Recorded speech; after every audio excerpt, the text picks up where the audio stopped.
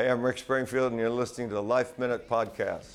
Rick Springfield is the gift that keeps on giving. At 74, the Grammy-winning singer, songwriter, actor, and best-selling author says he manifests life and what he wants out of it. Luckily for us, what he wants is to just keep doing what he's doing. He's just released his first record in 5 years, Automatic. 20 power guitar and keyboard-driven pop tracks he wrote, produced, and recorded all on his own. We caught up with Springfield backstage before his New York City stop at the Paramount last month to hear all about it and more.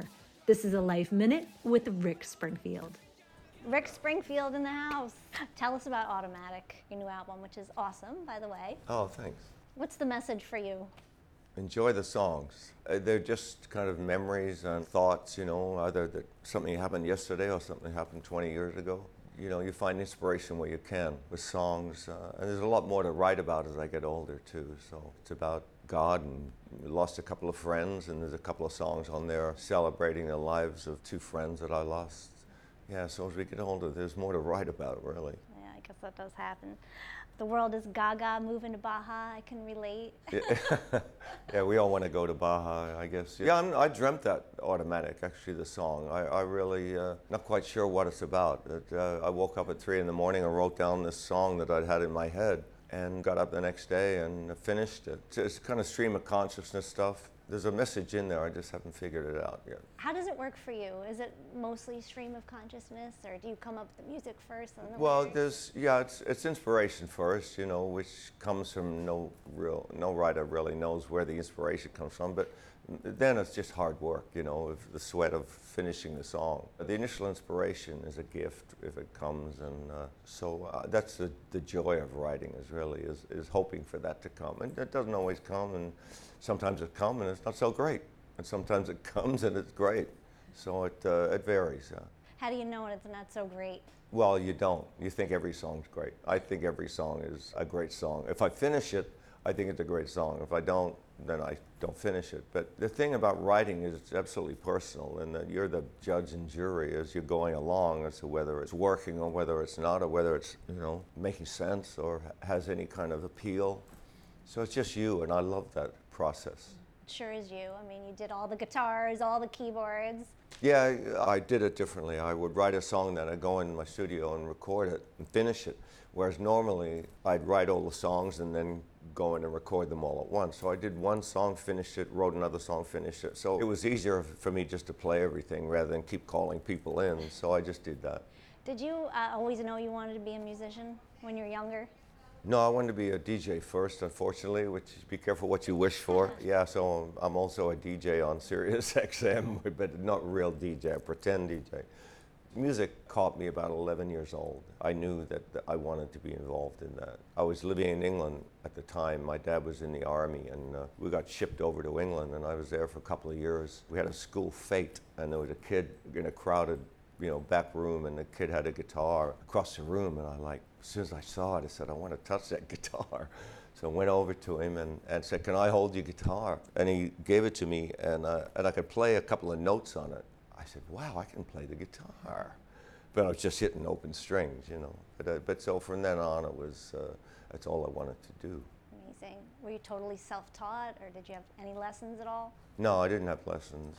Just ear trained, and would find guys who were better than me, and I'd learn from them. And my guitar playing kind of slowed down as far as the learning process when I started writing songs. And every time I'd pick up a guitar, I'd try to write a song rather than trying to play a lick or something. So songwriting really took over when I was about 20. Keyboards too, same thing? Oh, well, I actually learned the keyboards from getting a guitar and playing a chord and finding the notes on the piano that matched the notes on the guitar, and so I learned the chords on the piano that way. And you just keep playing and you get better, but I wouldn't really call myself a great piano player at all by any stretch of the imagination, but I can play. And that helps with synths and things like that, because a lot of it is tweaking and experimenting with all the different sounds rather than just playing like Victor Borg. What about acting? How did you get into that? I got into acting because my brother was an actor in Australia, and I always had it in the back of my mind, well, if my brother can do it, I could do that. But I got into it in between record deals. I was doing nothing and got kicked off Columbia Records in 1973. I wasn't touring, and I was just sitting up in my apartment. There was a guy suing me at the time, was an ex-manager of mine, and his ex-wife, he was divorcing at the same time, she saw me on the street one time and she said, "What are you doing?" I said, "Nothing." She said, "Why don't you come to acting class with me?" So I started going to acting class, just arbitrarily, and it really saved my life because I met the community of actors and fell in with them, and I met a guy named Doug Davidson, who's still my best friend. Started dating his sister at the time, actually, and so it was, and I met his family. And my mom always said that his family saved my life because I was really lost at that point in America. Finding their family was really what, got me back on track again. Did your family see you become famous? Oh, yeah, sure they did. Yeah, my dad died just as Jesse's Girl was going out of the charts, which was a real yin-yang of life, and but yeah, my mom toured around Europe with us and came over and lived with us, with me and my wife and kids. And she was very, she told me, she was the one I was always fighting. That she said, "You got to do your," I was supposed to be doing homework and I'd be playing my guitar, and she'd knock on the bedroom door and say, "Richard, do your homework," So I thought she was always pushing me away from music. But now I realize she wasn't. She was just scared. She really wanted me to go for it. And when I had the choice to go back to school after I'd been asked, I'd actually gotten kicked out of school in 11th grade because I just wasn't going at all. And I had a chance to go back to private school and kind of hopefully finish high school. And this guy who was fairly famous in Australia, I was living in Australia at the time, came knocking on my door and asked my parents if I was home, would I like to play in his band, which it was a professional band, So I went to my parents and said, "What should I do?" And they, instead of saying, which I was sure they'd say, "You got to go back to school. You have to have an education." They said, "What do you want to do?" I said, "I want to play guitar." So I went with this guy, and we ended actually up in Vietnam in '68, '69, playing for the American troops and getting shot at and rocketed and mortared. But it was the start of me being a professional musician, I guess you'd call it. Oh, gosh, you've seen a lot. What's your secret to longevity? How do you keep going? Fear. No, I just love it. I love what I do, and I think that's the most important thing. Is there's nothing I'd rather do. I don't want to sit on the beach and drink Mai Tais and retire. If I did that, I'd want to get a band together and go and play. Because when we go on vacation, I bring a guitar with me, and I'm on the beach and I'm playing, writing songs or just playing. And I need to do something. I'm not one of those guys that can just sit still. So I love doing it. It keeps me alive. What kind of music do you listen to? Do you particularly like? I listen to a lot of stuff. I've been listening to a lot of EDM lately because I love the big kick drum and everything. But I listen to all the stuff that I loved when I was a kid, the Beatles and all the '60s English stuff. I have playlists, Jackson Browne. I love Louis Capaldi, of the newer people. Unless they're like a Taylor Swift, where they're a phenomenon, it's really hard to kind of pinpoint who's who now, because doesn't seem to be a lot of loyalty. The way I grew up in the music business and the way everybody that I know grew up, you started playing clubs and you worked your way through and you wrote terrible songs and they booed you off stage or they didn't clap, and then you got better and better and better and better, and you learned your art, and it became part of you. These American Idol kind of things, the way they happen, bang like that, the artist doesn't really have a chance to find out who they are or what kind of music is really in them. They get songs presented to them, and I see songs now with like 20 writers on them, and I don't know. I mean, I love to see just one person writing a song because I know the song came from them, and it's what their heart. But you see some of these songs, and some of them are great songs. We used to do Roar on stage, but with heavy guitars. I do hear great music. It just seems very fractured now to me. Back when I was growing up, it was us versus them. It was the parents versus, you radical kids that loved all this wild music. But now it seems so fractured. So many different types of music, so many judgments, and the whole social media thing where there's so much criticism, and so it's a different business, very different business.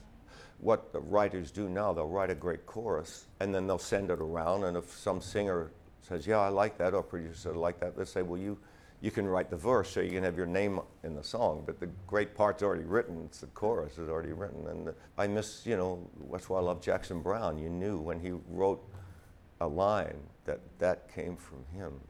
And that was one of the first times I really realized you can put a thought into a line and go, that's what I'm feeling. And it can pull your thoughts together and make life seem clearer for a little while. What about guitarists? Any guitarists that you admire? Yeah, Jeff Beck was my favorite player, and Hendrix, of course. Hendrix was amazing on stage, but Jeff Beck was just beyond belief. I don't even know what he's doing. I don't know if anybody knows. You hear no one copying him because it's just impossible to.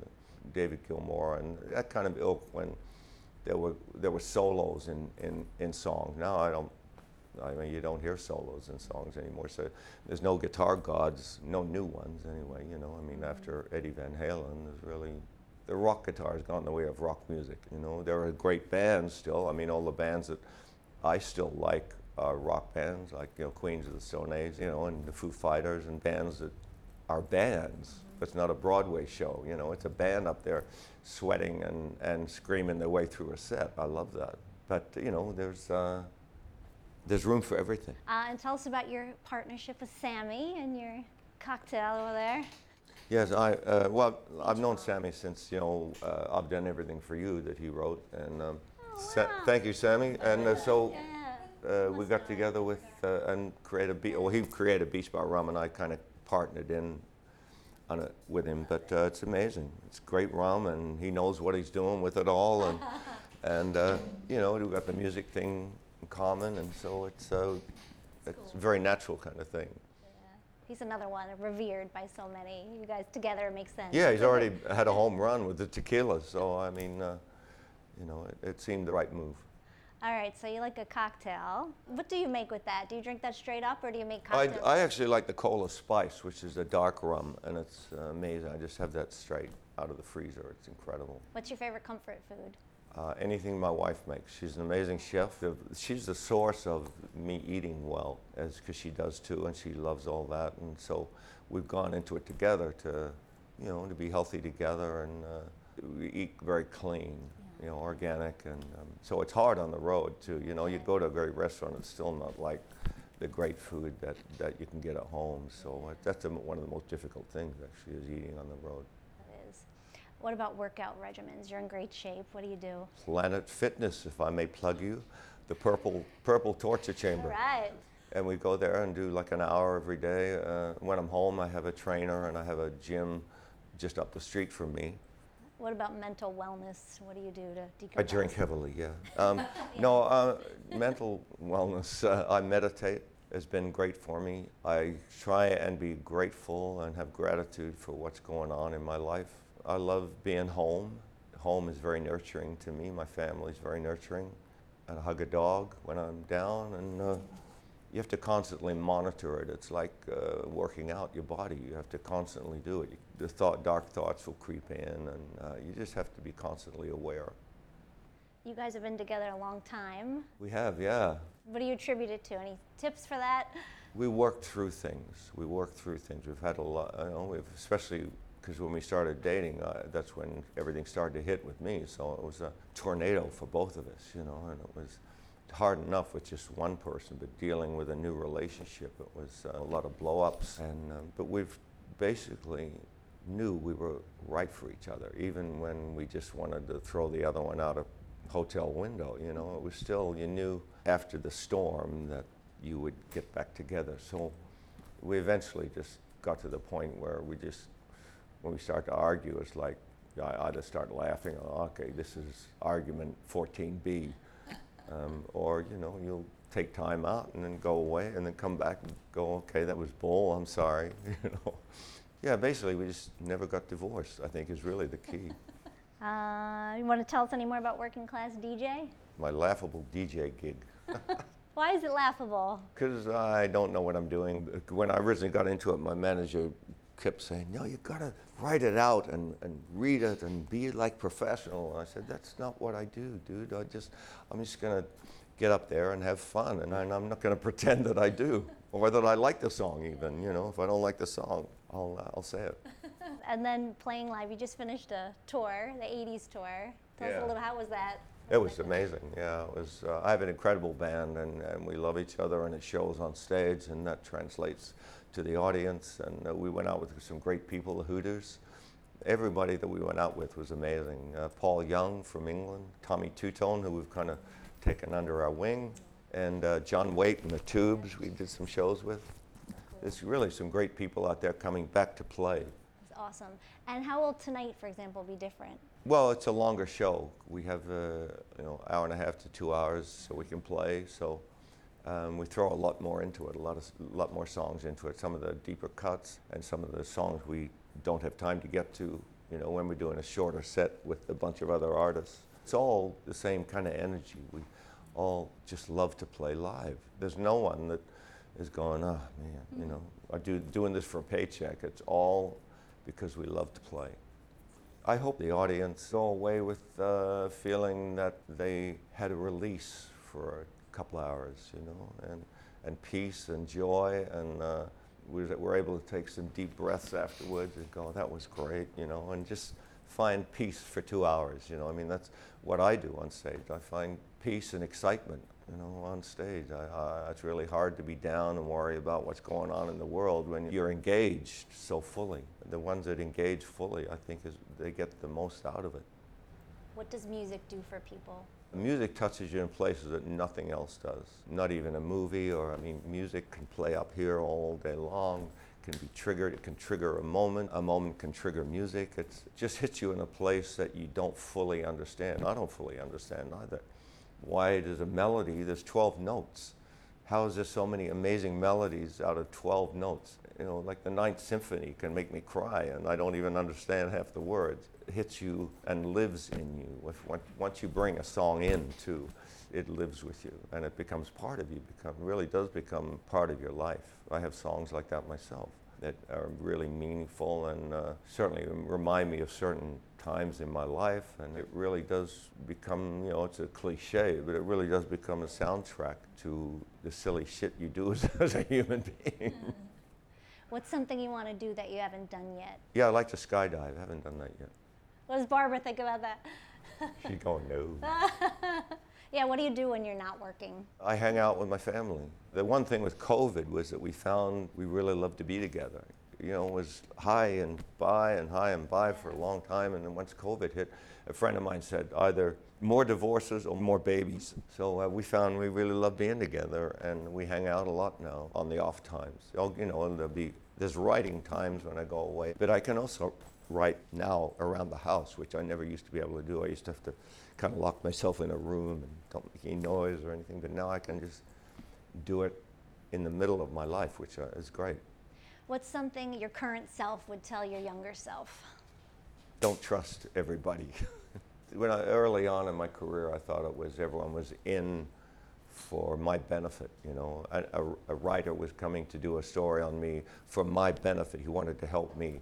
I didn't realize that they were more interested in their career and that I was just an adjunct to that. And that's okay, that's normal, that's how it should be. But sometimes you can get yourself in trouble thinking somebody is doing it for the good of you and it's really for their benefit, and you can get hurt by it. And so, everyone has to learn that their own way, but I did learn it. And, you generally end up losing money and friends and all kinds of stuff, if you are unaware of that. So everybody has to go through it. That's really the only thing I'd say is don't believe everything you hear, I guess. Don't believe everything everyone tells you.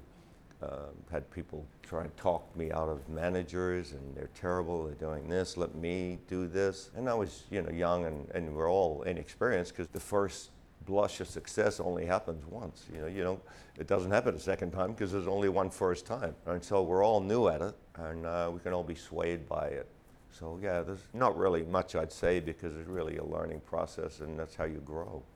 Since this is Life Minute, what's your biggest life advice? I'm a big believer in, manifesting what you want. And I've done that since I was 17, when I read a book called Think and Grow Rich, which is not about getting rich. It's actually more a spiritual book about visualizing and seeing something and not just kind of generally wishing, oh, I wish I could do that or something. You focus on what you want, and it's very powerful because it's the only thing that we have that's different from the animals. We can envision a different future for ourselves. And I started then visualizing what I wanted, which was to be in America. I was in Australia in a band and visualized being in America and being successful and a musician. And I'd see it every night and I'd meditate on it, and that's very powerful stuff. It's hard to keep up, especially when something doesn't happen right away, but it's not okay, I want this to happen by 3 months, or I'm going to give this crap up. But so it's just staying with it and not saying no. And I've had no said a lot of times. Every artist has had no said a lot. Especially when you're your own boss like that, you have no one to answer to. It can get pretty lonely, late at night when it's just you and you've heard no for the 100th time. Whether there is a God or not, or whether there is Jesus or Buddha or whatever, you need a spiritual belief. And I've certainly gone like this with my spirituality, and I've seen when it's not been there and how dry and empty I've felt, and I felt like I was totally on my own. So when you do have a spiritual belief, it gives you courage, and it's not just you when you create something, and even down to like writing a little pop song. It's not just you. It's E equals MC squared down to a little pop song. It's an inspiration, and it's a spiritual something that comes through you. You could ask any writer, where they got their inspiration for like their most successful whatever, and they go, I don't know. I knew this person, or I had this story in my head, but where'd the story come from? Well, this happened in my life, yeah, but where'd the whole story come from? Well, I don't know, I just wrote it, I guess. But it comes through you.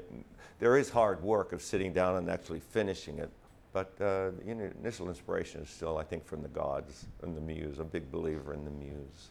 What about acting? Any more acting plans on the horizon? Yeah, well, the strike has been on, so, right. but, actors do other things anyway, because it's very rarely do you go from gig to gig to gig as an actor. So you have to find, something else. So I'm a musician too. Thank God, right? Because I probably wouldn't be able to interview you right now if you were just an actor. When he's on stage, are like women just like all over you? Does that ever bother you, Barbara? No, she knows where it is, and I know where it is, I mean, a lot of the fan thing is memories, or it's something that's projected on you. I mean, I'm just, a guy, and, like Paul McCartney's just a guy, But when I was a kid, he was like, that's what I want to be, a writer, a singer, At first, it's a little, as far as I'm concerned, at first it was a little, whoa, maybe I am cool, But then after a little while, you go, no, it's not me. It's not me. No, it's all you. I was walking down the street a year ago and nobody was looking at me, The girls weren't turning going, hey, that's a handsome fella.